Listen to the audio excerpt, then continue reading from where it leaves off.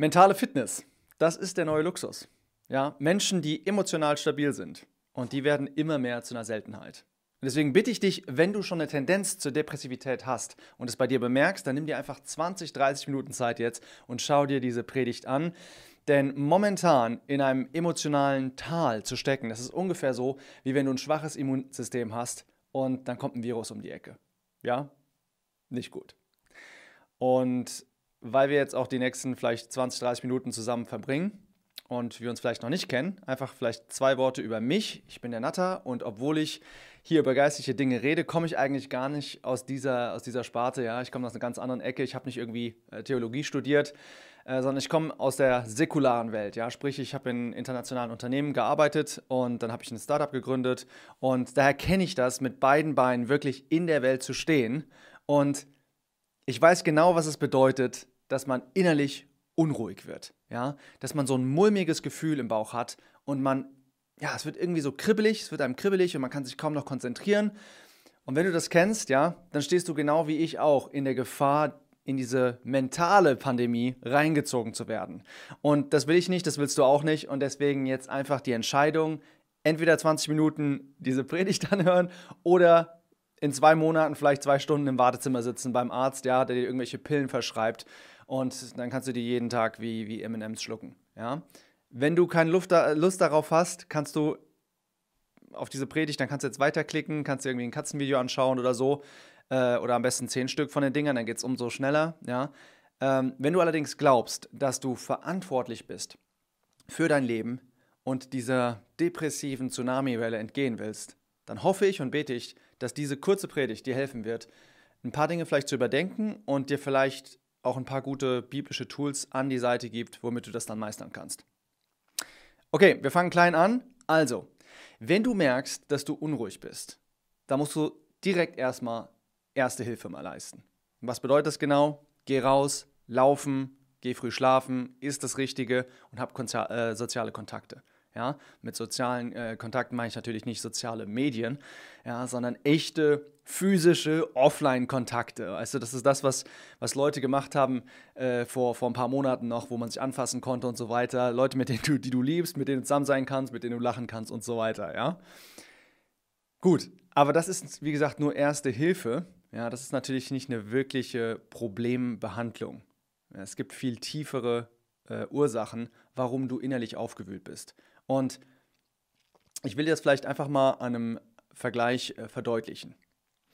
Wenn wir giftige Nahrung zu uns nehmen, dann hat der Körper natürliche Abwehrmechanismen. Ja? Zuerst zum Beispiel die Zunge, ja, die sofort abschmeckt, ob was gesund ist oder giftig ist für den Körper. Die meisten giftigen Sachen, die schmecken nämlich nicht gut. Ja? Und dann gibt es noch den Würgereflex. Das bedeutet, der Körper spuckt automatisch die Dinge aus, die nicht in den Magen rein sollen. Ja? Dann gibt es da noch die Nieren, die sind sowas wie eine interne Reinigungsanlage. Ja? Der Körper, der zieht einfach die Sachen raus, ja? Und der Rest wird dann einfach ausgeschieden. Also, was für die natürliche Nahrungsaufnahme angeht, ja, gibt es also diesen ganz ausgeklügelten anatomischen Weg, damit wir uns nicht vergiften. Wenn es aber um geistliche Nahrungsaufnahme geht, dann gibt es nicht diesen physiologischen Filter. Ja, die Dinge, die gehen einfach in unsere Augen und Ohren rein, ohne dass sie automatisch gefiltert werden. Und wenn du also innerlich aufgewühlt bist, dann liegt es daran, dass falsche Dinge ungefiltert in dich hereinkommen. Logisch, oder? Und die große Frage ist also die, wie bekomme ich den richtigen Filter für diese Dinge? Also was wir jetzt machen wollen oder was ich mit dir zusammen machen will, ist, wir werden uns Schritt für Schritt diesen Filter erarbeiten. Ja? Der erste Punkt ist folgender. Wenn es in dir Chaos gibt, dann nur, weil du dir Chaos gibst. Ja? Wenn es in dir Chaos gibt, dann nur, weil du dir Chaos gibst. Und das ist ja sehr einfach auch zu verstehen. Ja? Stell dir einfach vor, du würdest 4 Tage durch die Alpen wandern, ja? In Bergseen schwimmen und Kühen beim Grasen zuschauen. Auf einer Skala von 1 bis 10, wie ruhig würdest du sein? Was würde deine Seele sagen? Ja? Das würde dich ja jetzt nicht total durcheinander bringen und aufwühlen, oder? Sei denn, du hast ein tiefes philosophisches Problem mit Kühen, die Gras fressen. Ja? Nee, du wärst einfach ruhig wie ein Bergsee. Aber deine und meine Umgebung, die ist keine ruhige Heidi-Landschaft. Ja? Es ist sehr, sehr laut draußen geworden. Aldous Huxley hat es mal gesagt, ja, der hat gesagt, das 20. Jahrhundert, das ist unter anderem das Zeitalter des Lärms. Es ist extrem laut geworden. Und dein und mein seelischer Geräuschpegel, ja, der geht hoch, weil der Geräuschpegel außerhalb in der Welt auch massiv hochgegangen ist. So, und wenn jetzt der Geräuschpegel in deiner und meiner Seele parallel zu unserer Außenwelt hochgeht, dann bedeutet das ja, dass wir 1:1 mit dieser Welt verbunden sind. Und wodurch bist du mit der Außenwelt verbunden? Mit deinen Sinnesorganen. Ja? So, und Jesus Christus hat einmal gesagt, und hat was sehr Interessantes gesagt über das Auge, nämlich in Matthäus 6, in der Bergpredigt. Da sagt er, die Lampe des Körpers ist das Auge. Und wenn dein Auge einfältig ist, dann wird dein ganzer Körper, der wird Licht sein. Ja? Das Licht deines Körpers ist das Auge, das Einfallstor, ja, des Menschen ist sein Auge. Und wenn dein Auge böse ist, ja, dann wird auch der ganze Körper finster sein. Also was in deinem Körper passiert, hat direkt mit deinem Konsum zu tun. Wenn in dir Chaos herrscht, dann nur, ja, weil du dir Chaos auch gibst, weil du das konsumierst. Und meine Frage an dich ist, was gibst du dir jeden Tag? Was schaust du dir an? Und das führt uns auch direkt zu unserem zweiten Punkt. Du kannst entweder nach oben oder nach unten schauen. Es gibt moralisch gesehen nur 2 Richtungen, in die du wirklich blicken kannst. Ja? Entweder nach oben oder nach unten. Entweder look down oder look up. Und wenn Leute in der Bibel nach unten geschaut haben, dann hat es in der Regel nicht gut geendet. Ja? Du kannst dir zum Beispiel bei Kain, kannst dir das anschauen in 1. Mose 4. Da steht das, dass er sein Angesicht zur Erde senkte. Ja? Und was macht er im nächsten Schritt? Er bringt seinen Bruder um. Was für ein Verbrechen. Sein ganzes Leben musste er den Gedanken rumtragen, dass er einen Brudermord begangen hatte. Das sind Schuldgefühle. Und das kreiert richtig Geräusche in der Seele. Ja? Aber alles begann mit einem Blick nach unten. Oder es gibt da zum Beispiel auch diesen Hazael, den kennt kein Mensch in der Bibel. Aber das ist trotzdem interessant. Die Background-Geschichte ist jetzt vielleicht mal egal. Jedenfalls ist es einer, der steht dem Propheten Elisa gegenüber und der Elisa guckt ihm in die Augen und dann muss er plötzlich nach unten schauen. Warum? Weil der sich irgendwie schämt. Und der Elisa merkt sofort, dass der was im Schilde führt. Und hinterher hat er dann ganz, ganz schlimme Sachen gemacht. Ja, der hat schwangere Frauen getötet und so weiter. Warum ist es nach unten schauen so schlecht? Ja? Was bedeutet das, geistlich gesprochen, nach unten zu schauen? Nach unten zu schauen bedeutet nicht in den Himmel zu schauen. Ja, das heißt, Menschen, die nach unten schauen, die verhalten sich nicht anders als Tiere. Ja? Tiere schauen nie in den Himmel. Ja? Du hast noch nie eine Kuh gesehen, die mit voller Dankbarkeit und glitzernden Augen, ja, in den Himmel geschaut hat. Und wenn Menschen wie Tiere werden, dann bedeutet das, dass sie von ihrer Seele dominiert werden. Ja? Von ihrem Willen, Verstand, Gefühl. Und diese Art von Menschen, die nennt die Bibel die seelischen Menschen. Das Wort heißt Psychikos. Ja? Das lesen wir 1. Korinther 2, Vers 14. Da wird gesagt, dass der natürliche Mensch, dieser Psychikos-Mensch, ja, der nimmt nicht das an, was vom Geist Gottes kommt. Es ist für ihn Torheit, weil er das nicht verstehen kann. Er kann das nicht geistlich beurteilen. Ja?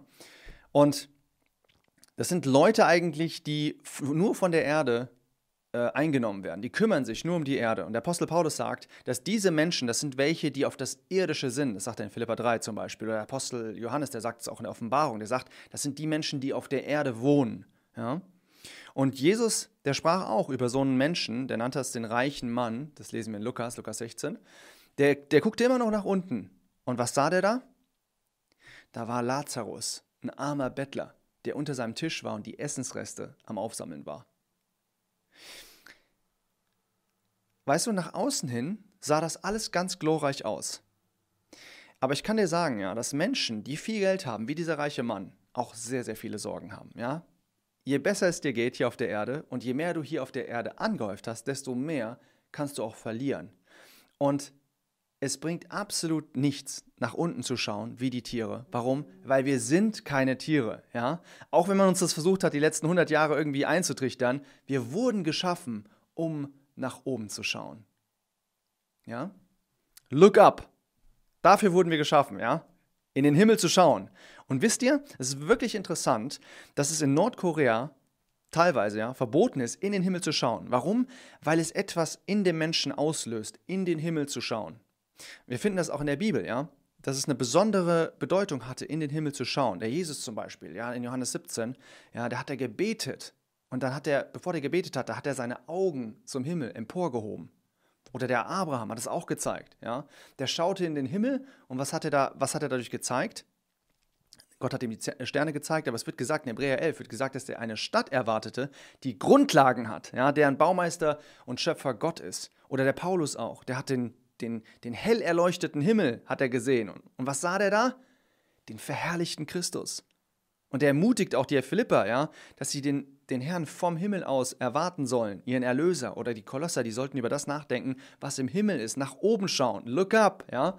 Oder Stephanus auch, ja, der sah bei seiner Steinigung selbst, sah den geöffneten Himmel über sich. Und was passiert? Er spürt die Steine nicht mehr. Und heute, wenn es eine Sache gibt, die wir tun müssen, dann ist es, nach oben zu schauen. Look up. Während hier unten alles im Chaos verfällt, müssen wir, ja, irgendwie einen anderen Impuls für unsere Freunde finden, als der Kontext uns vorgibt. Wir erwarten nicht unsere Befreiung, ja, wir erwarten nicht unsere Erlösung, wir erwarten nicht unser Heil, wir erwarten auch nicht unsere Freude oder Erfüllung in irgendwelchen politischen, wirtschaftlichen Entscheidungen, sondern wir warten auf den Herrn Jesus Christus, der hier alles in Ordnung bringen wird. Die Situation um uns herum, die sollte uns nicht fertig machen, sondern die sollte uns dazu motivieren, dass wir unsere Köpfe, ja, erheben. Manche Übersetzungen reden auch von erhobenen Häuptern. Ja, das klingt noch viel adeliger, weil wir sehen, dass unsere Erlösung kommt. Vielleicht fragst du mich jetzt, wie kann ich das denn machen? Wie kann ich nach oben schauen? Und die Antwort ist, du kannst es nicht. Du kannst es nicht. Das ist ja super. Das ist super motivierend. Ich habe nicht gesagt, dass es unmöglich ist, sondern dass du es nicht kannst. Allein Gott kann uns die Augen öffnen. Ja, das sagt zum Beispiel Epheser 1, dass wir Augen des Herzens haben. Ja, der Gott, der Vater der Herrlichkeit, der macht das wie durch den Geist der Wahrheit und durch die Offenbarung in der Erkenntnis seiner selbst. Das heißt, wir sehen ihn selbst, wir sehen, wer er ist und das öffnet uns die Augen. Und zwar nennt das Epheser 1, sagt uns, dass wir erleuchtet sind an den Augen des Herzens. Gott macht das alles allein. Du musst einfach nur, wie der blinde Mann, der zu Jesus gekommen ist, einfach sagen, Herr, ich will, dass ich wieder sehen kann. Und es wird vielleicht nicht auf einen Schlag gehen. Ja, wir sehen in einer anderen Geschichte, in Markus 8 sehen wir, dass der Herr jemanden die Augen aufmacht und dann sieht er alle Menschen umhergehen wie Bäume. Ja? Und heute habe ich den Eindruck, dass es eine Beschreibung ist von den Covid-Menschen, ja, die man um uns herum sieht, die wir auch teilweise selbst sind. Ja. Ich habe den Eindruck, dass wir einfach nur noch rumlaufen, wie so Bäume. Ja, nicht mehr wie Tiere, sondern wie so Pflanzen. Ja. Die Tiere haben teilweise noch mehr Emotionen, Gefühle und Verstand als wir, aber egal. Ja. Damit nicht irgendwer hier, ja, damit wir nicht in dieser verrückten, medialen, materialistisch gesteuerten Welt untergehen und damit wir geistliche Realitäten sehen können, da braucht es heute ein Wunder. Da bin ich 100% überzeugt. Wir brauchen weniger physische Wunder, sondern geistliche Wunder. Wir brauchen Erweckung in den Herzen, Furcht des Herrn, Sündenerkenntnis, Gotteserkenntnis. Und dann kann ich dir sagen, dann geht die Post ab. Ja? Es braucht ein Wunder von Gottes Seite. Wir müssen die Faszination des Wortes wiederentdecken. Es benötigt ein übernatürliches Eingreifen von Seiten Gottes, damit wir geistliche Realitäten wirklich wieder erfassen können. Psalm 119 sagt das: Öffne meine Augen, damit ich Wunder schaue in deinem Gesetz. Und ich möchte es einfach mal vielleicht stellvertretend sagen für unsere Generation, das ist mein größtes Anliegen. Öffne uns die Augen, damit wir wieder Wunder in deinem Wort sehen. Du kennst vielleicht die Geschichte von dem Elisa und seinem Jungen. Ja? Die waren umgeben von Feinden und vielleicht fühlst du dich auch umgeben von Feinden. Ja? vielleicht unsichtbare Feinde, Situationen, die auf dich zukommen und du denkst, du wirst damit nicht fertig. Und die gute Nachricht ist, du musst auch nicht damit fertig werden, denn Gott wird damit fertig. Ja, der Elisa, der betet und sagt zu Gott, Herr, öffne ihm, ja, seinem Freund da, seinem Knaben, den der hatte, öffne ihm die Augen, dass er sieht. Ja, sprich, lass ihn die Realität sehen. Und was ist die Realität? Der Berg war voll feuriger Pferde und Wagen rings um Elisa herum. Da war eine Armee von Engeln um die herum. Und mein Bro und meine Schwester, ja, wenn du wüsstest, was für eine Heeresmacht um dich herum lagert. Wenn du nachts mit Tränen ins Bett gehst, wenn du morgens dir schon herbeiwünschst, dass es schon wieder Abend wäre, ja, vielleicht in der Nacht nicht mehr schlafen kannst, wenn du Angst hast vor Mobbing in der Schule, am Arbeitsplatz, ja, fertig bist, weil deine Familie oder deine Gemeinde vielleicht gerade ein Scherbenhaufen ist, der Berg ist voller Pferde und Wagen rings um dich herum. Mach die Augen auf. Look up. Du sagst vielleicht, ja, ich schaue nach oben, ich halte Ausschau nach Gott, aber ich sehe nichts. Und jetzt kommt so ein kleiner, aber notwendiger Kick in die Magenregion. Ja? Und zwar, du kannst ein weißes Tuch nicht durch eine dreckverschmierte Brille sehen. Alles sieht schmutzig aus, wenn du durch eine dreckige Brille schaust. Was bedeutet das? Du hast eine dreckige Brille auf und du gewöhnst dich dann daran, dass alles schmutzig ist. Du weißt nicht mehr genau, was wirklich weiß ist. Und du fängst an, plötzlich das weiß zu nennen, was gar nicht weiß ist. Und ich gebe dir vielleicht mal ein Beispiel, dass es konkreter wird. Ja? Es gibt Personen, die können genau die gleiche Realität vor sich haben, aber diese total unterschiedlich bewerten. Ja? Und das hat direkt mit deinem Gottesbild und auch mit deinem Leben in der Furcht des Herrn zu tun. Ja? Du hast zum Beispiel Abraham und Lot. Ja, das können wir zum Beispiel lesen in 1. Mose 13. 1. Mose 13. Da lesen wir, da ist der Abraham, der ist gottesfürchtig, ja? Und der Lot, der war es nicht unbedingt, das sehen wir vor allen Dingen in seinen Taten. So, und die beiden, die hatten 4 Herden und die waren ziemlich groß und deswegen mussten die sich trennen. So, und wie läuft jetzt hier die Aufteilung? Ja, du weißt ja, wie das normalerweise geht, ja? Du schneidest den Kuchen, aber ich nehme das erste Stück. Ja, so war es nicht. Der Abraham hat gesagt, du kannst dir aussuchen, was du willst. Ja? Und dann sehen wir, was da steht. Dann steht da, und Lot, in Vers 10, 1. Mose 13, Vers 10, und Lot erhob seine Augen und sah die ganze Ebene des Jordans, dass sie ganz bewässert war, bevor der Herr Sodom und Gomorra zerstört hatte, gleich dem Garten des Herrn, wie das Land Ägypten bis nach Zoar hin. Und Lot erwählte sich die ganze Ebene des Jordans. Ja, der Lot hätte richtig zuschlagen können, der hätte so richtig das verheißene Land, so die Bergregion, die hätte er einfach einsacken können. Hatte der Abraham dem ja gesagt, kannst du dir wählen. Und was macht er? Der Lot schaut ins Tal, nach Sodom, was eine ziemlich verkorkste Stadt war, und er vergleicht diese Stadt mit dem Garten Eden. Er trifft quasi eine total ungeistliche Entscheidung, aber er verschönert sie dann. Und das kennst du, oder? Die Frau, das ist so eine wirkliche Perle von Mensch, ja, die ist so Gott durchtränkt, das glaubst du gar nicht. Jetzt letztens hat die sogar unter ihr 500. Bikini-Bild, ja, unter ihrem Instagram-Account, hat die sogar einen Bibelvers geschrieben. Also Wahnsinn. Ja, ich meine, wir lachen drüber, aber kenne ich das nicht auch? Ja, auf einem anderen Niveau vielleicht. Vielleicht in einer Beziehung, ja, vielleicht irgendwie in einem Job, vielleicht in einer bestimmten Sache, die du aufgeben willst, obwohl du eigentlich weißt, dass du das nicht aufgeben sollst von Gott. Ja, ja, ich glaube, der Herr, der will, dass ich das nicht mehr mache und so weiter. Schön, klingt sehr geistlich, ja, ist aber überhaupt nicht der Wille des Herrn. Was war das Problem vom Lot? Dass er keine Furcht des Herrn hatte. Ja? Sonst hätte er die Erkenntnis gehabt. Und woher kommt die Erkenntnis? Sprüche 1 sagt das, die Furcht des Herrn ist der Anfang der Erkenntnis. Ja, und Erkenntnis kann man im Hebräischen auch mit Intimität übersetzen. Das heißt, er hatte keine intime, das heißt echte Beziehung zu Gott. So wie zum Beispiel der Abraham das hatte. Und was ist die Lösung hier? Was mache ich, wenn meine Augen nicht mehr auf Gott gerichtet, wenn die nicht mehr auf Gott gerichtet sind, ja, wenn ich vielleicht diese enge Beziehung, wir würden das jetzt mal übersetzen in unsere Zeit, wenn ich nicht mehr diese Beziehung zu Jesus Christus habe, ja, lass mir das vielleicht kurz mit Hebräer 12 erklären. Und zwar, da steht, in Hebräer 12 steht das, dass wir laufen sollen, dass wir leben sollen, dass wir kämpfen sollen, ja, indem wir die Bürde und die leicht umstrickende Sünde, die sollen wir ablegen. Das ist im Endeffekt die Furcht des Herrn. Und dass wir dann diesen vor uns liegenden Wettlauf, dass wir den laufen sollen, indem wir auf Jesus Christus hinschauen. Ja? Er ist der Anfänger und Vollender des Glaubens. Und dieses Hinschauen, das heißt eigentlich erstmal wegschauen von der Sache und dann hinschauen. Das will das griechische Wort sagen. Ja? Erstmal du schaust weg und dann schaust du hin. Du musst dich also erstmal von etwas wegwenden, damit du überhaupt dich zu etwas hinwenden kannst. Du kannst also nicht nach oben und nach unten gucken. Entweder oder. Also entweder look down oder look up. Weißt du,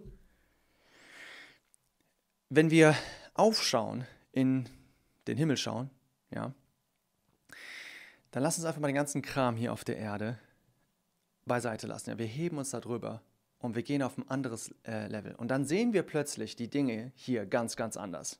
Ja? Wir sehen das zum Beispiel in Johannes 4. Da spricht der Herr mit der Frau am Jakobsbrunnen und da sehen wir genau, was passiert. Ja? Er zeigt da sehr, sehr gut den Unterschied, zeigt er auf zwischen look down und look up.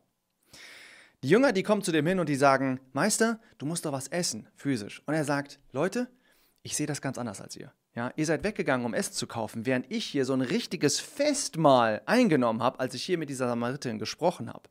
Dieser geistliche Austausch, der war für mich das herrlichste Buffet, was du dir nur vorstellen kannst. Und meine Frage an dich ist, was ist wichtiger für dich? Das Irdische oder das Himmlische? Was beschäftigt dich mehr? Dein Hausbau oder der Gemeindebau? Dass eine Freundin ein Kind bekommen hat, ja, hey, cool, mal einen Fototermin, Karten verschicken, shoppen gehen und so weiter. Oder dass vielleicht ein Freund jemanden zum Glauben gebracht hat. Ah, cool, ja, freut mich, ja, das war's. Und es geht noch weiter, ja. Wenn wir zum Beispiel uns den Vers 35 anschauen, dann sagt der Jesus, sagt ihr nicht, es sind noch 4 Monate und die Ernte kommt. Siehe, ich sage euch, erhebt eure Augen und schaut die Felder an, denn sie sind schon weiß zur Ernte. Ja? Was Jesus damit sagen will, ist, ihr guckt euch die Felder an und denkt, oh, bald gibt es wieder was zu essen, es gibt Ernte. Ja? Aber für mich gibt es eine ganz andere Ernte, eine geistliche Ernte und das ist die wirkliche Ernte. Und ich möchte dir die Frage nochmal stellen, worum geht es in deinem Leben?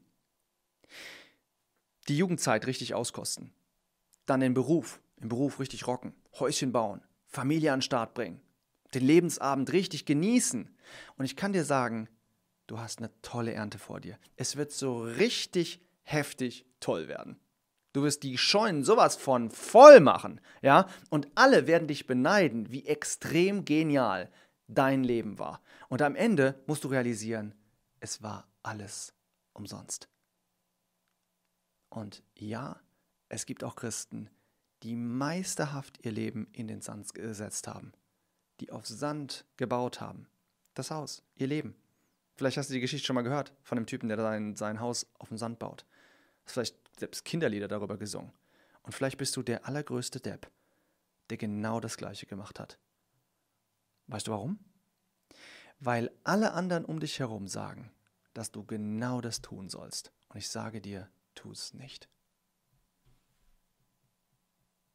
Schau nicht nach unten. Schau nach oben. Look up.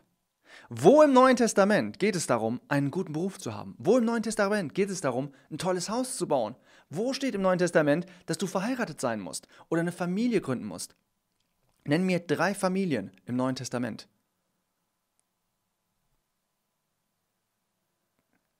So wichtig ist das. Ja? Und in unserem heutigen Christentum ist es Priorität Nummer 1 geworden. Warum? Weil wir auf das Irdische schauen. Und es gibt noch einen weiteren Punkt. Und ich denke auch, dass der unheimlich wichtig geworden ist in unserer Zeit, wo es so einen Informationsüberfluss gibt, nämlich Fokus. Ja? Was sagt der Jesus hier? Er sagt nicht, ja, werft euren Blick auf die Felder, denn sie sind schon weiß zur Ernte, sondern er sagt, erhebt eure Augen und schaut die Felder an. Ja? Also, das sind zwei unterschiedliche Sachen. Auf der einen Seite Augen hoch, auf der anderen Seite anschauen. Und dieses Anschauen, das wird zum Beispiel auch benutzt in Matthäus 22, als der König zu seinem Festmahl reinkommt und er hat seine Gäste grundsätzlich gesehen, aber dann schaut er sich die an. Und das bedeutet also, dass jemand nicht nur einfach oberflächlich über etwas wegschaut, sondern dass er wirklich im Detail sich die Sache anschaut. Und meine Frage an dich ist, wo liegt dein Fokus? Bist du fokussiert bei deiner Sache dabei oder machst du 1000 Sachen gleichzeitig? Das hat auch was damit zu tun, wie man ruhig wird. Es gibt Leute, die sind total erstaunt, warum sie down sind. Ja, die laufen von einem Arzt zum anderen und die wissen nicht wirklich, was die Antwort ist. Und vielleicht bist du auch so jemand, ja? Du bist ein Musterschüler in der Uni, arbeitest nebenher in der Firma und dann machst du noch irgendwie einen Karatekurs nebenher. Im Freundeskreis bist du immer die Ansprechperson, Freiwillige Feuerwehr sowieso, ja? Und dann zum Relaxen, wenn du nach Hause kommst, machst du noch 3-4 Stunden Social Media, 1 Uhr einschlafen und irgendwie bist du dann total erstaunt, dass du am nächsten Morgen übermüdet aufwachst, deine Andacht kaum hinbekommst und nach 5 Jahren plötzlich einen Burnout hast. Und ich möchte dir einfach mal den Tipp geben, ja? Heb nicht nur deine Augen auf, sondern schau mal genau hin, welches Feld du bearbeiten sollst. Kleiner Tipp, du musst nicht alles machen. Ja? Das ist unheimlich befreiend. Unheimlich befreiend, kann ich dir sagen. Wir belassen es vielleicht mal dabei. Was haben wir gesehen? Ja, wir haben gesehen, erstens, wenn es in dir Chaos gibt, dann nur, weil du dir Chaos gibst. Zweitens haben wir gesehen, du kannst nur nach oben oder nach unten schauen. Und um das zu tun, muss Gott das Wunder tun, dir die Augen zu öffnen. Und das wiederum, das kannst du nur tun, viertens, wenn du die Furcht des Herrn auslebst. Ja, durch eine dreckige Brille kannst du keine reine Welt sehen. Und dann fünftens, Fokus. Mach weniger und mehr für den Herrn. Und ich hoffe wirklich, dass diese Predigt, dass sie dich ermuntern kann, ja, und dass du beten kannst, ja, was der Psalm 34 auch sagt, ja, sie blickten auf ihn und wurden erheitert und ihre Angesichter wurden nicht beschämt. Ja, dass wir einfach diese Freude haben können, Herrn, dadurch, dass wir aufschauen, dass wir diese irdischen Dinge vielleicht ein bisschen mehr auf Seite lassen. So, und wenn du jetzt vielleicht nicht weißt, wo du anfangen sollst, dann lade ich dich einfach ein. Ich habe eine kleine Seite gemacht, wie du Bibelstudium machen kannst, wie du einsteigen kannst. Und das ist wirklich eine sehr, sehr übersichtliche Seite, die wir da zusammengeschustert haben. Schritt für Schritt, wirklich total easy.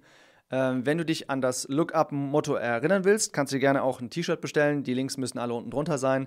Und wie gesagt, wir machen kein Geld damit, sondern es ist einfach nur für dich als Erinnerung. Und ja, wenn du vielleicht auch alleine bist, vielleicht das noch zuletzt, alleine bist in deiner Gemeinde, in deinem Haushalt, wo du auch immer bist und gerne diese Reise trotzdem mitmachen würdest, dann lade ich dich ganz herzlich ein, diese Reise zusammen zu machen, wenn auch nur virtuell. Ja, du findest mich auf Instagram unter dem Account crosspaint.de. Und wenn du nicht auf Instagram sein willst, dann kannst du dich auch bei unserem Newsletters abonnieren. In dem Sinne, Gottes reichen Segen und look up.